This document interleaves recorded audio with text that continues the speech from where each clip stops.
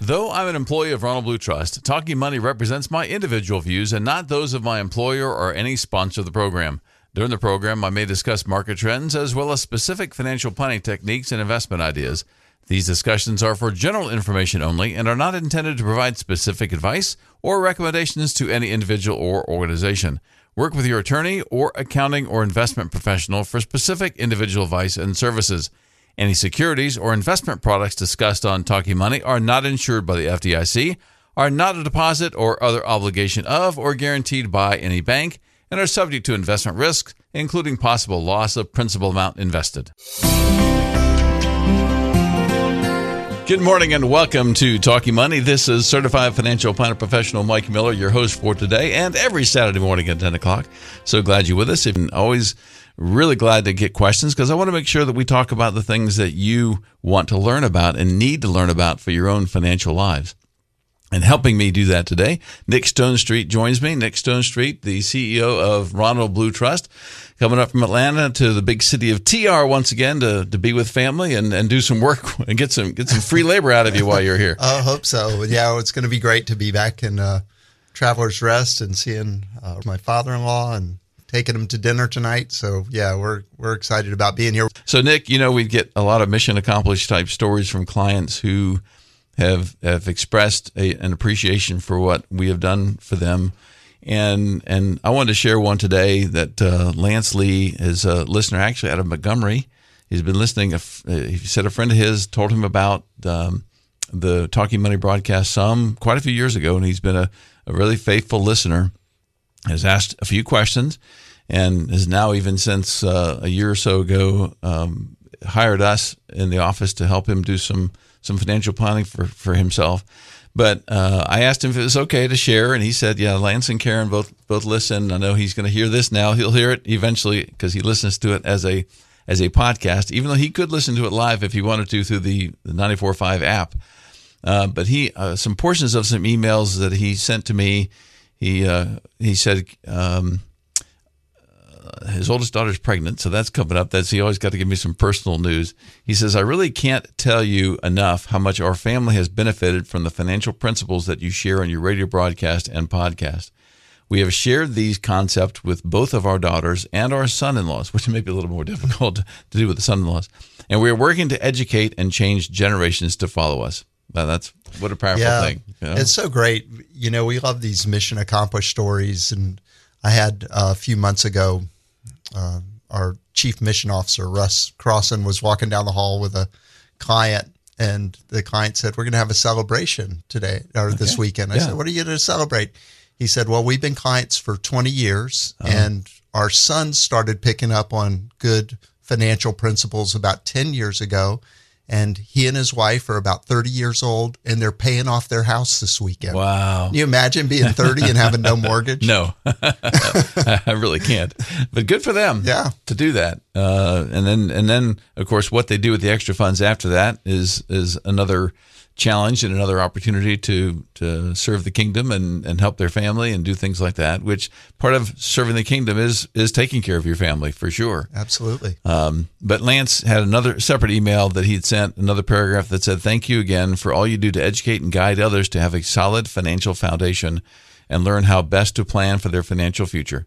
Please know that I will be forever grateful for your financial planning ministry and how your dedication to help others has made a huge impact on our family. May God continue to bless you and your family as well as your team that the Lord has assembled. So I'm always pleased and comforted when somebody calls it a financial planning ministry. Yeah, that's great. I've never told him it was a ministry. He sees it as a ministry, I guess because I'm coming in on Saturday morning, every Saturday morning, 10 o'clock. But it certainly is. I see it as a ministry, not just to gain clients for our firm, but to help people that never become clients that I hope have better financial lives, less stress in their lives because of things that maybe I've shared on Talking Money over the years. Well, it is, Mike. It's great because there's so much stress around money in relationships and marriages, and by helping people follow principles, it's a game changer. Yeah. And if they're biblical, based on biblical principles, they never change. Right. It's and what Ron Blue was on back last year. That's one thing he always stresses is that he holds up that Wall Street Journal and says, this changes every day, and holds up the Bible and says, but this never changes any day. Yeah. And so, being able to combine both biblical wisdom and what's going on in the markets today. Yeah. Yeah, because certainly I know some people have in the back of their mind, even if they have never expressed it, would think that, okay, I'm going to work with a Christian, but I'm not going to get as good at tax planning, good as estate planning, good at investment advice, that kind of thing. So one of the things we want to get over is say, no, our goal is, because you never can say, yeah, we've got the best, but our goal is to try to be as good or better than any of the secular firms that provide these kinds of services, but do it from a biblical worldview perspective. Well, it's having a standard of excellence, and I do think that is part of a godly calling, is be excellent in what you do. Yeah. So last week, Nick, I started bringing back some of the archives. So I went back to 2007. Way back. 2007 was the first year that Talking Money came to existence. And it came into existence because at that time it was WMUU, was not WGTK. And Paul Wright, the station manager at the time, asked me if I would host a program on Saturday mornings called, and we didn't have a name for it. There's just, I want to do a live call-in about money. So I worked. We came back and trying to find a name that was not picked already, that didn't have a copyright. And amazingly enough, Talking Money was not. It was available. And so we picked up the name Talking Money. And I told Paul, I said, well, it's every Saturday morning at 10 o'clock. I really don't know who's listening. And so I'll try it for 3 months. Well, here you are. How many years later? So this is the 16th year of Talking Money. And so 3 months got extended quite rapidly because I started getting some really good questions, started getting some people who really were interested in using our services. And I thought, okay, well, this is a real service, a way for us to let people know that it's available, because we were one of the first fee-only firms in the area to be able to take care of people's financial questions, strategies, and do it in a non-sales atmosphere. Because I tell them, one of my taglines for Talking Money is the answers you need without the sales pitch. So even on Talking Money, we're not here to sell any products. We're here to educate. And of course, if we happen to get somebody as a client that wants to have us not just educate them, but do some of the education for them and do some of the work for them, then that's a win-win for everyone. And hopefully a lot of other people benefit at the same time. So going on the 16th year, it's hard to believe that it's been 16 years coming in almost every Saturday morning. So it's kind of routine now. It's like if I don't come in on Saturday morning, like, oh, wait a minute, what am I supposed to do when they today? do the best of show and you're still in your pajamas? Right, what do I do? So anyway, so we're going to go back again because I've got some more questions that are very timely today, even though they were questions asked back in 2007. I'm going to rehash a little bit of what we talked about last week in case you missed it, so that you can go back to TalkingMoneyRadio.com. It's already been posted on there, and you can click on that to get some of that information. I won't go into detail like I did last week, but at least give you the highlights of some of the things we covered so that you can go back to the website and pull those up and listen to them as a podcast whenever you want. But of course, we're here to answer your questions. Send an email to Mike@TalkingMoneyRadio.com. Mike@TalkingMoneyRadio.com. We'll be back with more of Talking Money with my special guest, Nick Stonestreet, in just a few minutes. Talking Money is brought to you by Ronald Blue Trust. With nationwide trust capabilities, Ronald Blue Trust provides wealth management strategies and trust services based on biblical principles to help clients make wise financial decisions, live generously, and leave a lasting legacy. With over $11 billion of assets under management and advisement and a network of 16 offices, including Greenville, Ronald Blue Trust serves over 10,000 clients in all 50 states through distinct divisions and offers services across the wealth spectrum in these key areas: financial, retirement, estate planning, investment management and solutions, charitable giving strategies, personal trust and estate settlement, bill paying, family office services, business consulting, and institutional client services. More information about Ronald Blue Trust can be found at ronblue.com. Now back to Talking Money. And we're coming up at about 19 after the hour. This is Mike Miller, your host for Talking Money. My special guest today, Nick Stonestreet, CEO of Ronald Blue Trust. based in Atlanta with 16 offices, I guess, or 17 now, 16 offices around 16. the country. I thought it was still 16 offices around the country. And we got a call here. Vincent's calling us from Gastonia. So good morning, Vincent, and welcome to Talking Money. Good morning, gentlemen. Gentlemen, this inflation spike that everybody's experiencing out here, it's very cruel, and it's a cruel tax that can be laid at the feet of the Federal Reserve and their quantitative easing bond buying program. And my question is, they said that they were going to stop buying bonds to arrest the inflation, but you and I know that they aren't. They're going to continue to inflate. Tell me who exactly is going to buy these bonds if they pay 1.75% and inflation is at the fictitious price of 7. In actuality, it's actually 10 to 15%. So what's your spin on this? And where do you think this inflation train is heading? Yeah, wow, a lot of meat in that question there, Vincent. And your main question about when did it all start? I believe most of it started, if my memory serves me correctly, which it doesn't too often, we'd be back when we got out of the gold standard, and we changed to where we had the Federal Reserve and so forth, trying to we'll say control. Some would say manipulate the money supply. But so far, with the amount of money that the Fed's been putting into the system, we really haven't had as much inflation as we probably should. And whether or not it's going to be here just for a year or two and then start going back down, nobody really knows that. But I think as far as what we're limited in what we can do, of course, as taxpayers. We've got to just try to vote the right people into office to help control the spending, because that's the reason the Fed's doing what they're doing is because we've got all the spending that is really getting out of control, even with Republicans and Democrats in there. Right.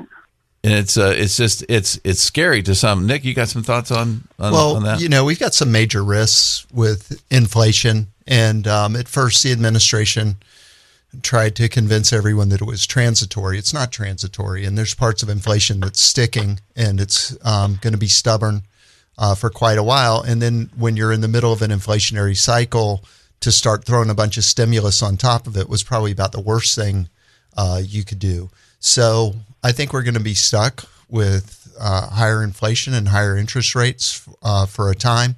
Now, there's still some deflationary pressures in the economy. You continue to get technological innovation and other factors that put deflationary pressure. So we may come out of this okay if we stop with huge amounts of stimulus.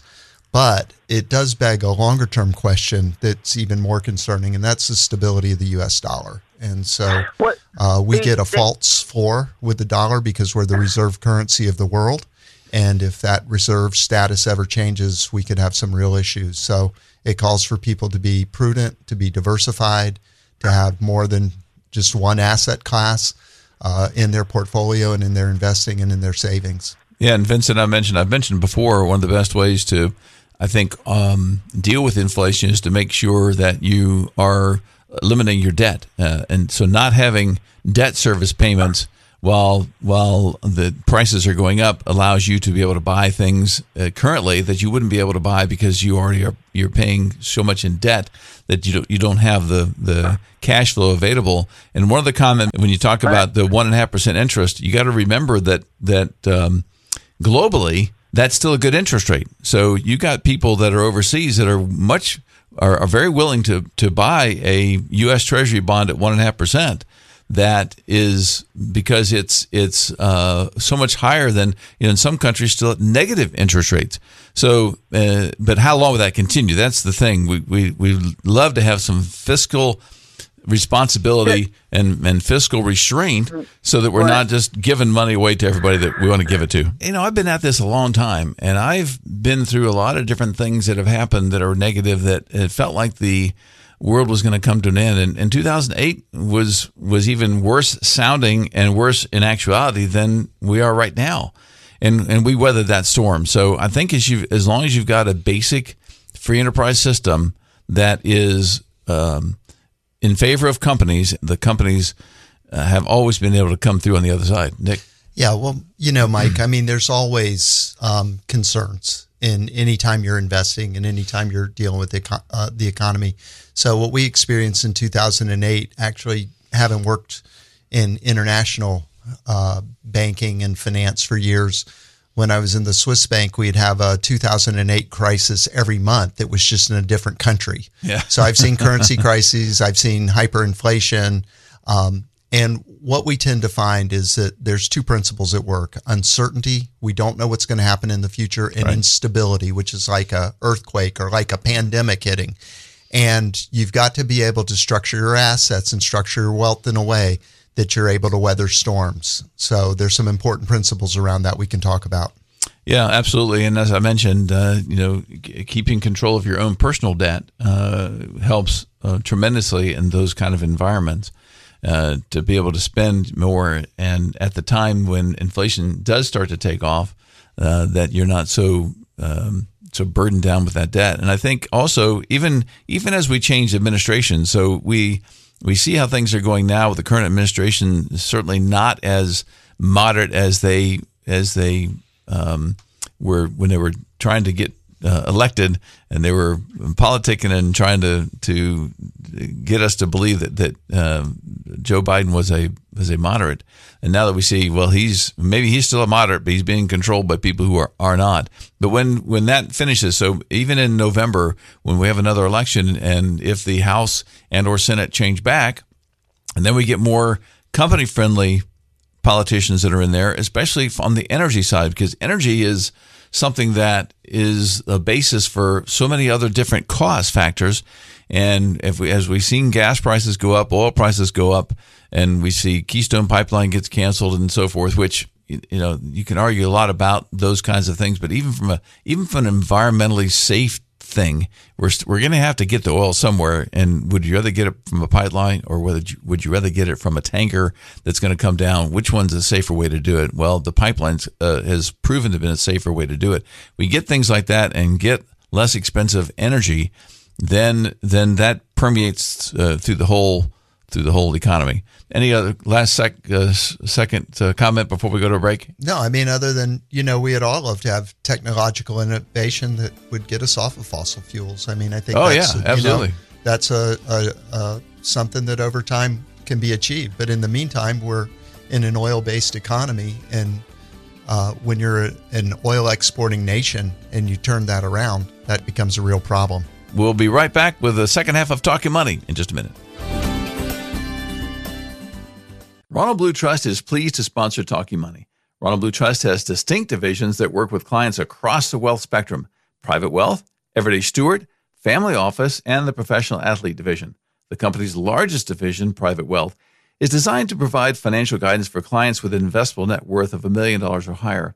Private wealth advisors can provide advice in many areas, including managing cash flow, growing assets while decreasing debt, overseeing investment portfolios, developing tax-efficient estate and strategic giving plans, and utilizing trust services if needed, all with the big picture in view.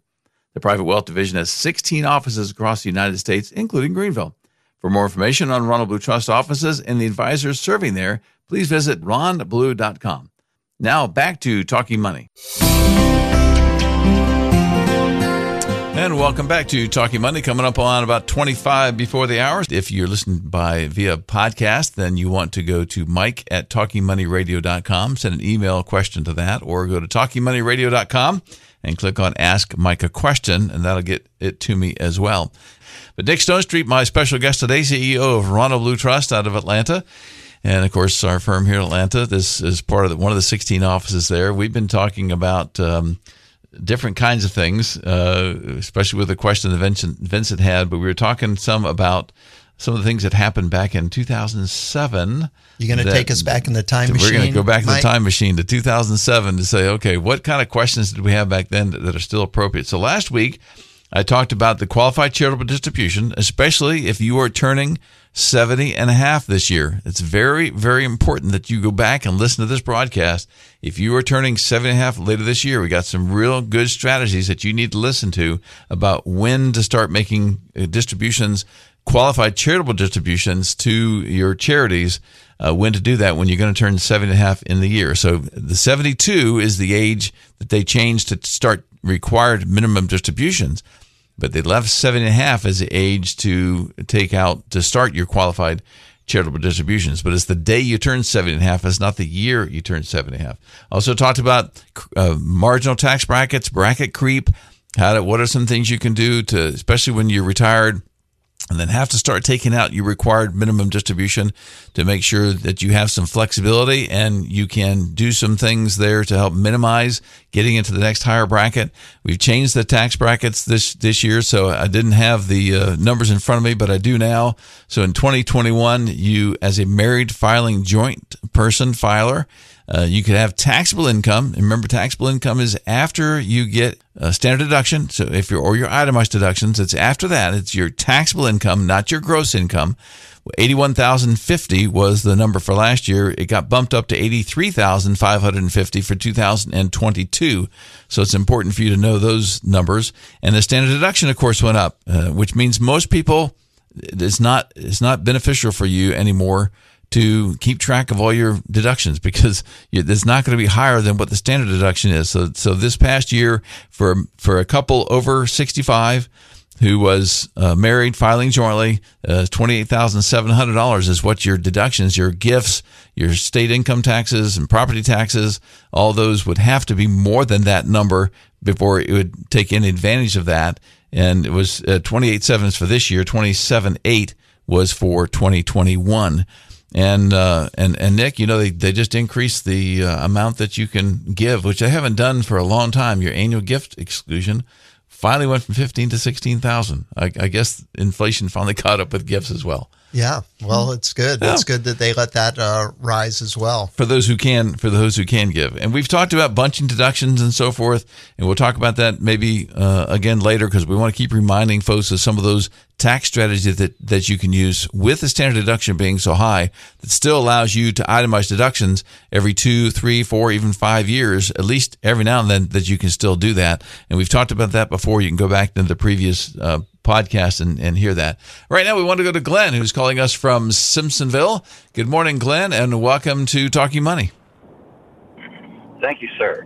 I have a question. I wonder about a lot of the numbers are being juggled around. I remember a few years ago, if you had a straight passbook savings account, you could get 4, 5, 6% savings on it. Yeah, you're going back a little ways, Glenn, for that. Yeah, well, I have some money that's in just a straight savings account, 0.02. They use $1,000 of your money, pay you 50 cents. That just seems kind of ridiculous to me. There's no other way around that on a straight passbook, or I'll just hang up and see what y'all have to say about that. Okay, Glenn. Thank you. Well, thanks for the call. I mean, I know there are some better options out there, and sometimes it takes a little search on the internet to find what other money market accounts or even CDs. Because if some of the money you don't need right away, you can go to a CD, which may still only get you 0.5%. And 1% every now and then if you go long enough. I've seen some of those. But Nick, you got any? Well, there are money market funds, and sometimes you'll have banks that are using teaser rates, and you can kind of hop between teaser rates. It's a little bit of a paper chase to do it. Yeah, a little bit of administrative pain. But, what you're doing essentially is, when you're holding near cash in a savings account or a money market, is you're trading security for return.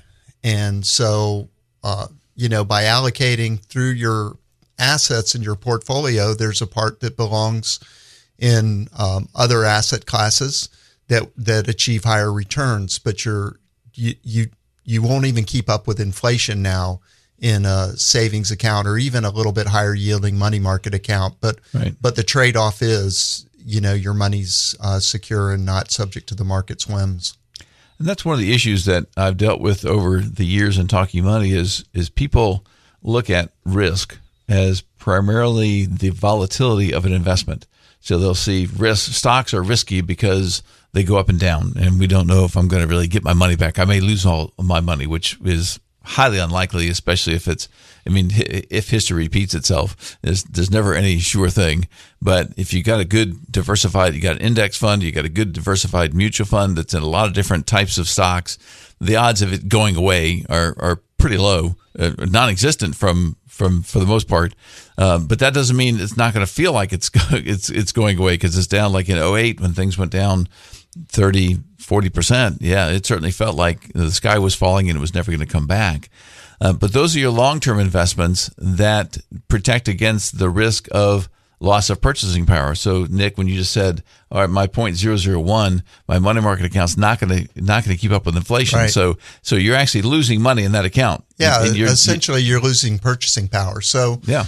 The way that we look at it with Ronald Blue Trust is we bucket the money according to time frames. So, your 1 to 2 year money, you need to keep close. You need to keep in a money market account. If you're going to have a purchase soon, keep it short term. Then intermediate term is kind of 3 to 10 years. And then right. long term, where we look at stocks, is 10 years and above. And so if your stock portfolio goes down, but it's in your 10-year bucket, you don't really sweat it. You shouldn't really sweat it. You shouldn't. You shouldn't. I mean, Some people still do. In March of 2020, equities went down 22%.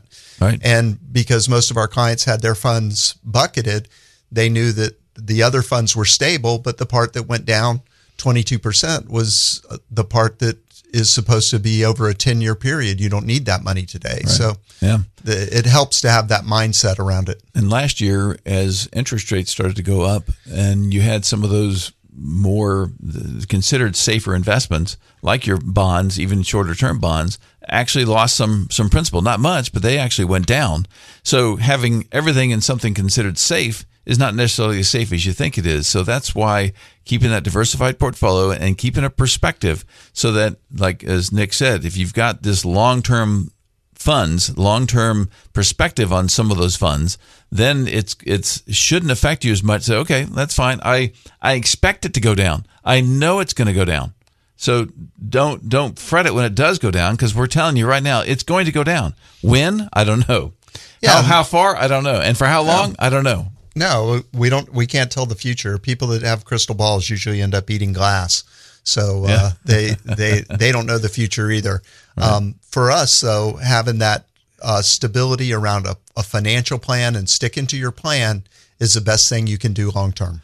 Yeah, it really is, and I think that if you keep that in perspective the whole time, and I've said often on Talking Money that if you're the kind, even with that long term bucket. If even though you know that's a long-term bucket and you're not going to need that money, theoretically you're not going to need that, and practically not for 10 years, even 5 years plus, but especially the long-term money that's 8 to 10 years and plus. But if that money goes down 5%, 10%, 20%, pick your number. And if you're going to be the one that when it finally goes down and hits that number, it's down 20%, and you throw your hands up and say, wow, that's too much. I can't handle any more of this. I'm going to get out. Then I'm telling you, don't get in to begin with. That's worse for you. You're better off making 0.001 than you are to get into an investment that does well, but then when it goes down 20%, you get out of it. I don't think that's good long-term healthy philosophy that's going to bid you well for helping you meet your financial objectives. Yeah, there's low risk, low return, and that's the money market. And there's market risk, market return, and that's a balanced portfolio. And then there's high risk, high return, which are concentrated positions. But the one thing, Mike, is there's no such thing as low risk, high return. But you do have an example of somebody that promised that. Maybe we could talk about him in the next segment. Yeah, we do have some that is just a good reminder that there is no such thing as a low risk, high return investment. It's not there. Now, we do have access, and the Ronald Blue Trust folks have access to some accounts that we can get higher money market accounts, get you up to 30, 35 basis points. But it's through, it's for clients of our firm and so forth. If your broker has something like that available to them, then you ought to take advantage of that as well. But certainly we have that available to our clients. And I can't believe, Nick, that I would ever have thought that 35 basis points would be a great rate. I know, right? It's like, really? Shocking. 35 basis points? That's a good deal. So, and that's not keeping up with inflation either, but at least it comes a little closer to keeping up with that inflation. We'll be back with the last segment of Talking Money in just a couple of minutes. Ronald Blue Trust is pleased to sponsor Talking Money. Ronald Blue Trust has distinct divisions that work with clients across the wealth spectrum. One division is Everyday Steward, which serves clients who are just getting started to those with an investable net worth ranging from $100,000 up to $1 million. For those desiring objective, biblical principles in their investments, cash flow management, financial planning, which includes retirement, insurance, tax, and estate, and their giving, Ronald Blue Trust's Everyday Steward advisors can serve as their clients' stewardship coaches so they can focus on living a life of purpose. For more information about Everyday Steward and the other divisions of Ronald Blue Trust, they can be found at ronblue.com. Now back to Talking Money. All right, we got about 9 minutes here left in Talking Money. So Nick Stonestreet, CEO of Ronald Blue Trust, with me. We were talking about the types of investments. There were the high risk, potentially high risk, potentially high return. Potentially high return. It could go to zero, but could also be significant. Concentrated stock positions, ownership in business is usually what you'd consider concentrated, high risk, high return. And then you have market risk, market return, which it's kind of what the markets give you when you have a balanced portfolio of stocks and bonds. And then there's low risk, low return, which are money markets. But the most dangerous investment is the one that doesn't exist, which is the low risk, high return. Right. And it just reminded me because I ran into a gentleman yesterday that I'd apparently some years ago, and I don't remember how long ago, he didn't say, but he came up to me and said, "Mike, I want to thank you." He said, and this is not a client. This is just somebody that I know, and he asked me a question. He had a bunch of 3M stock back years ago, and it was highly concentrated. Like when you said highly concentrated position, it made me think about it. And I said, "Look, you need to get rid of some portion of this because you got too much in one stock." So he said, "Look, when you told me that, the stock was selling at, I forget what he said, $259 or something like that. It's now selling at $170-something. Wow. I think is a pretty big drop in price. So it apparently didn't get the big upturn in stock price like the stock market did, which is very common over the last year or two. And he said, not only that, we sold a lot of it, and then we bought into just an S&P 500 index fund. Of course, that's done really well. So we saved the money based on the amount that didn't go down in price of the stock that we owned, and we made money on the other. So he was just like very grateful. I said, okay, well, it's time for you to become a client. You get this advice all the time, and not just every now and then. And of course, we can talk like that. I'm sure there's many stories where I've told somebody like that and it didn't work out. So of course, But I was with a group of young people that were coming through Ronald Blue Trust last week, a bunch of high school students that were interested in the markets and finance. And I said, I bought Apple at 16 and I sold it at 20. Yeah. And no regrets. It hit my price. 20%. It hit my price target and it got sold. So I don't sit around looking at Apple stock and wondering what could have been. Yeah. But I do think there is a big concern when people promise outsized returns. And if somebody's promising you a low risk, high return investment, just don't walk, run. But in this morning's paper, there was an article that was entitled "Ponzi Schemer Sentenced, Ordered to Repay $103 Million." Now, the odds of him still having the $103 million are pretty low. So he's just going to be in jail for a long time. So it said that Perry Santillo, once dubbed King Perry, was sentenced to that's a real red flag when somebody starts being referred to as a king. More than 17 years in prison. So he was collected. It said he collected, the investment scam collected more than $115 million from 1,000 investors nationwide. And this was, I think he first pleaded guilty. So it's not like we're saying it's alleged. He pleaded guilty to it a couple of years ago. They're just now I'm sure they've been trying to find the money wherever it is. But he said Santillo and his alleged conspirators in the Ponzi scheme coaxed clients to cash in their retirement accounts and invest in sham companies under their control, using the money from newer investors to repay early investors, according to court documents. To ensure a fresh supply of victims, Santillo and his confederates bought the businesses and client lists of a series of investment advisors and brokerage, prosecutors said. Over the years, they acquired investment firms in Tennessee, Ohio, Minnesota, Nevada, California, Florida, South Carolina, Texas, Pennsylvania, Maryland, and Indiana. These are companies, investment firms that he acquired Wow. to get their client list, and then they could try to sell them all these. So he had a lifestyle. They fund a lavish lifestyle of cars, casino junkets, and houses in multiple states. There was a song, apparently a song written about him, Nick. It said the lyrics to the song for Santillo boasted that, quote, King Perry wears a $10,000 suit everywhere he rides. Oh, that's wonderful. Well, King Perry's going to be wearing an orange jumpsuit, and Yeah. it's not going to be tailored by Armani. So good for him. He'll be in jail a long time. I feel terrible for his victims, but in order not to be a victim, if it sounds too good to be true, it's just like your mom told you or your grandmother told you, it probably is. And low risk, high return never works. We saw it with Bernie Madoff. And really, sometimes you see it with financial advisors that have just gotten in over their skis. Sometimes they make bad decisions with their clients' money and then they try to make up losses. And it isn't always just people like this. Sometimes it's well-intentioned people that just start making really bad decisions and go down a bad route. Yeah. And that's another thing that can happen. And one of the safeguards we have at Ronald Blue Trust is every advisor every year has to one, have a financial advisor, and that a financial advisor has to sign a letter for them saying that they've spent less than they've made, they've been careful with the use of debt, and they've been generous. Mm-hmm. So I've never seen it in the financial services industry except at Ronald Blue Trust, but everybody has an independent, their financial advisor attesting to the fact that they've been a good steward. And that's your first protection, because a lot of times people have bad behavior. This one was because of greed, but sometimes it's just out of financial desperation with advisors doing wrong things. Yeah, it's interesting you said Bernie Madoff, because it's actually Bernie Madoff, but I have always called him Bernie Madoff because he made off with all that money. So I just always think of his name as Bernie Madoff, and don't think about, well, that's not really how he pronounces his name as far as I'm concerned. That's how he pronounces his name.